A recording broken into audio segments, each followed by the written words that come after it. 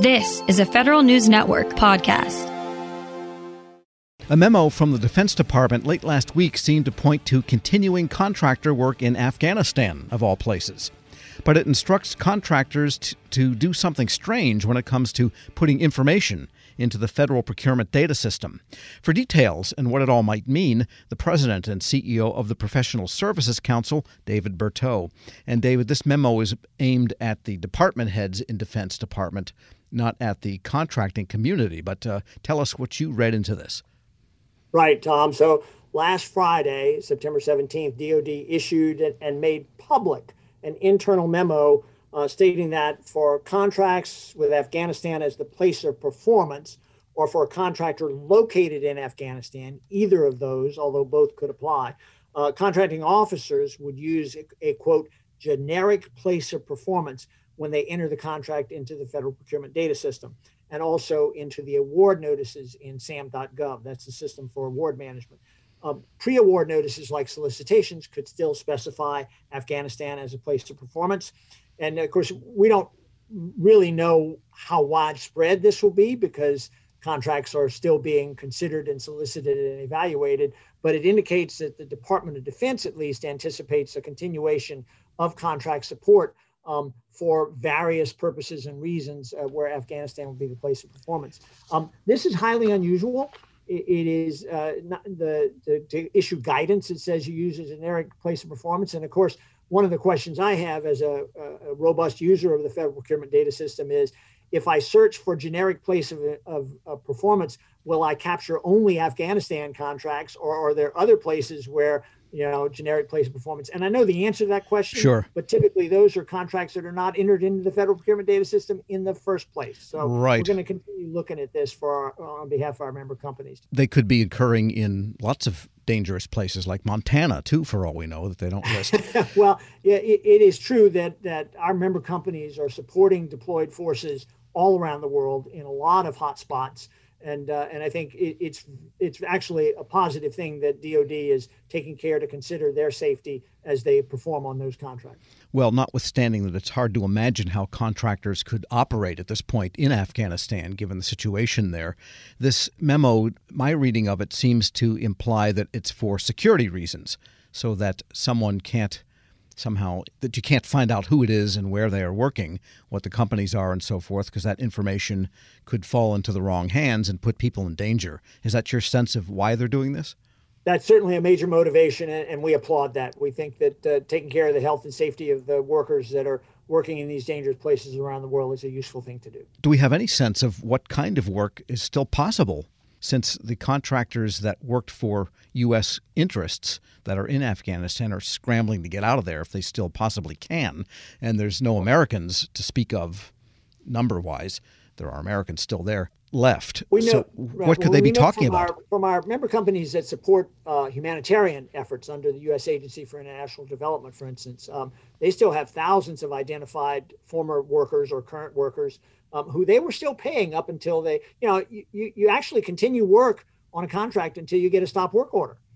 And because contractors are obligated to continue to perform to the best of their ability, even under the circumstances. And we've seen that the U.S. does want to continue to support humanitarian efforts in Afghanistan for health and education and human welfare. The Treasury Department has issued a guidance that says it's okay, you can continue doing that without violating sanctions, et cetera. So we'll have to see how this evolves and plays out as the days and weeks go by. Have you heard from any member companies that have work there as to the state of it and whether it's continuing?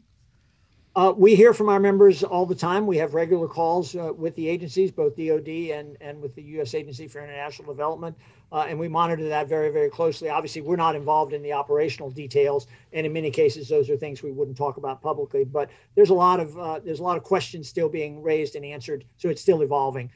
And obviously, our members want to support the government as best they can in whatever missions go forward. Probably it varies if someone's building, say, infrastructure types of projects in Afghanistan. Well, even the Taliban would like to have a good sewer and pipeline for water system. On the other hand, if they're building the ability to teach algebra to women, then probably that would not continue under the Taliban. Certainly, if you believe the news reports, your logic makes sense there, and we'll see how it plays out. We're speaking with David Berteau, President and CEO of the Professional Services Council. And domestically, the situation still seems to be muddied in terms of what contractors are supposed to do with respect to COVID, vaccination, attestation, working in federal offices. What is the latest as we head into the almost the end of the fiscal year?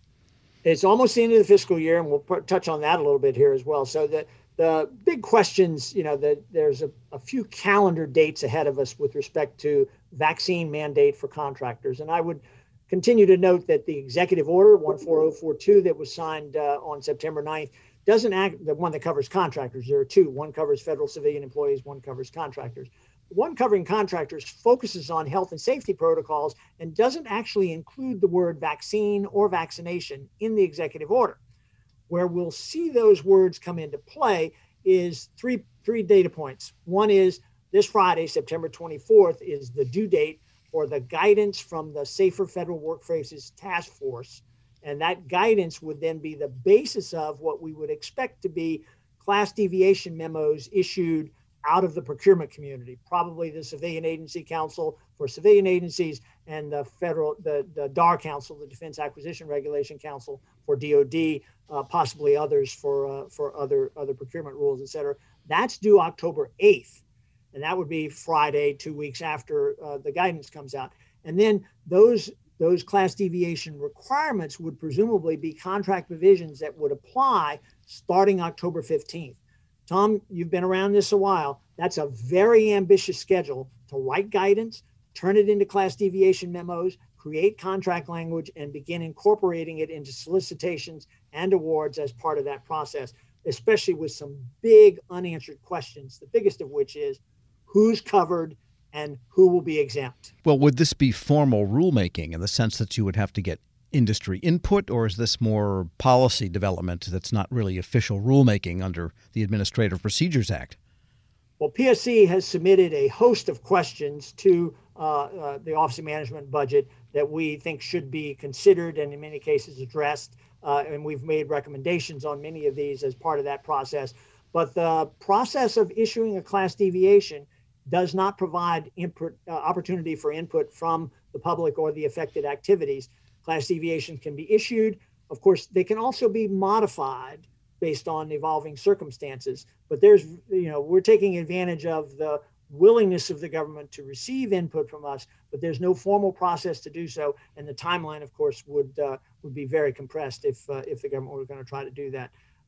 I think from PSC's point of view, there are three principles that we're following here, and I'll articulate those if you'll give me a minute on that. Sure. I was going to ask you what is the ideal situation from the standpoint of PSC and the types of contractors you represent?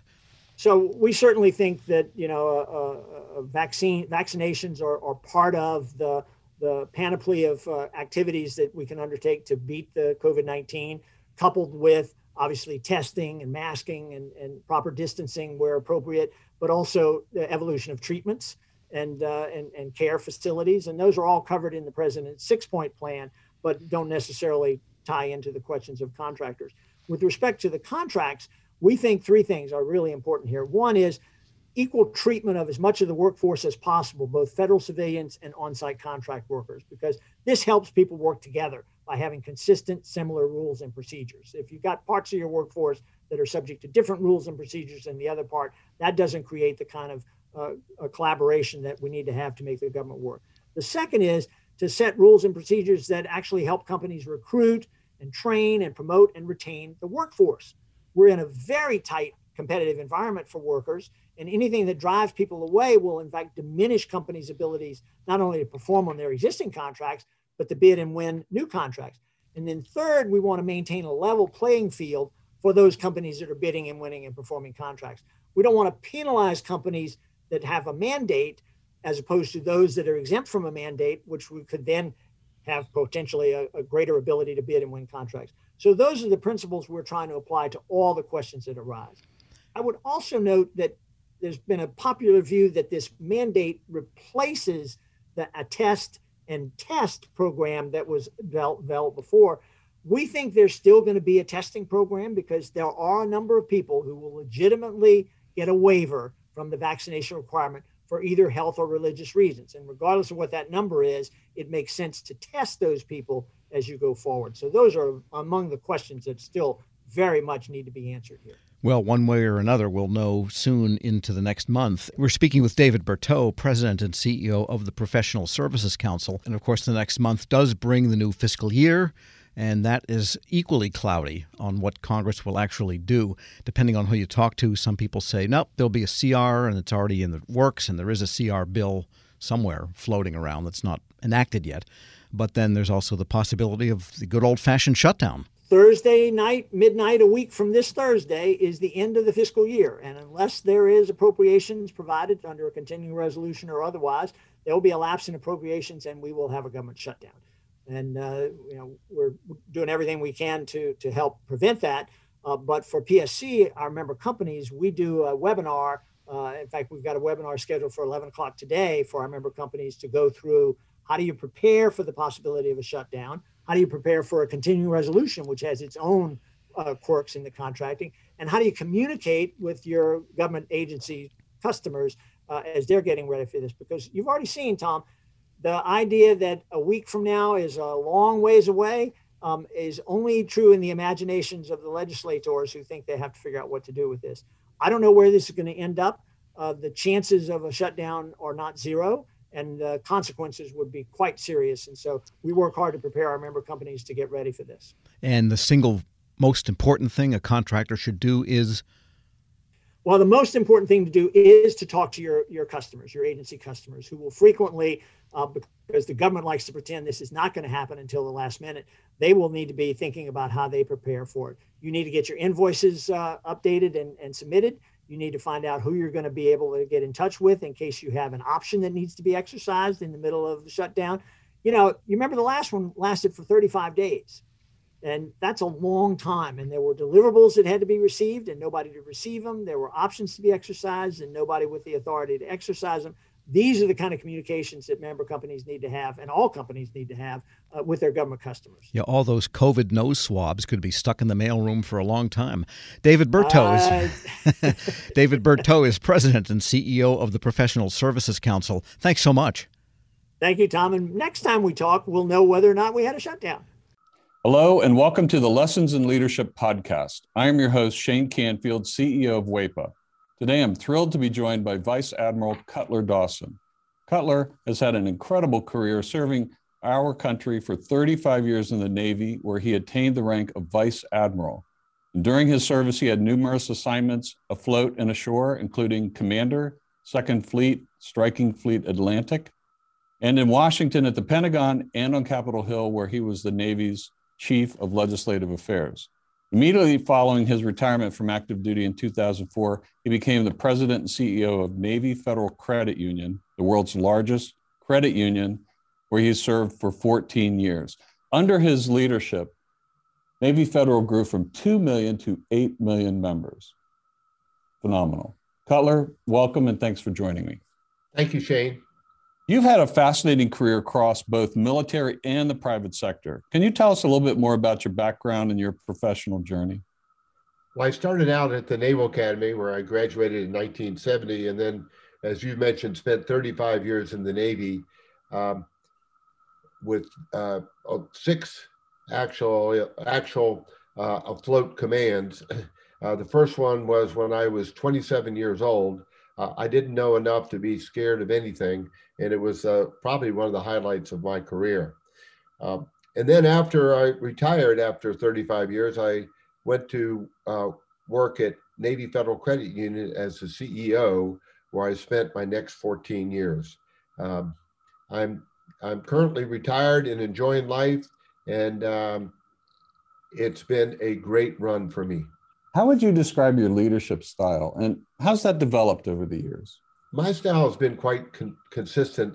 I believe, and I've learned this in the Navy, that you have to go to the deck plates to see what is going on.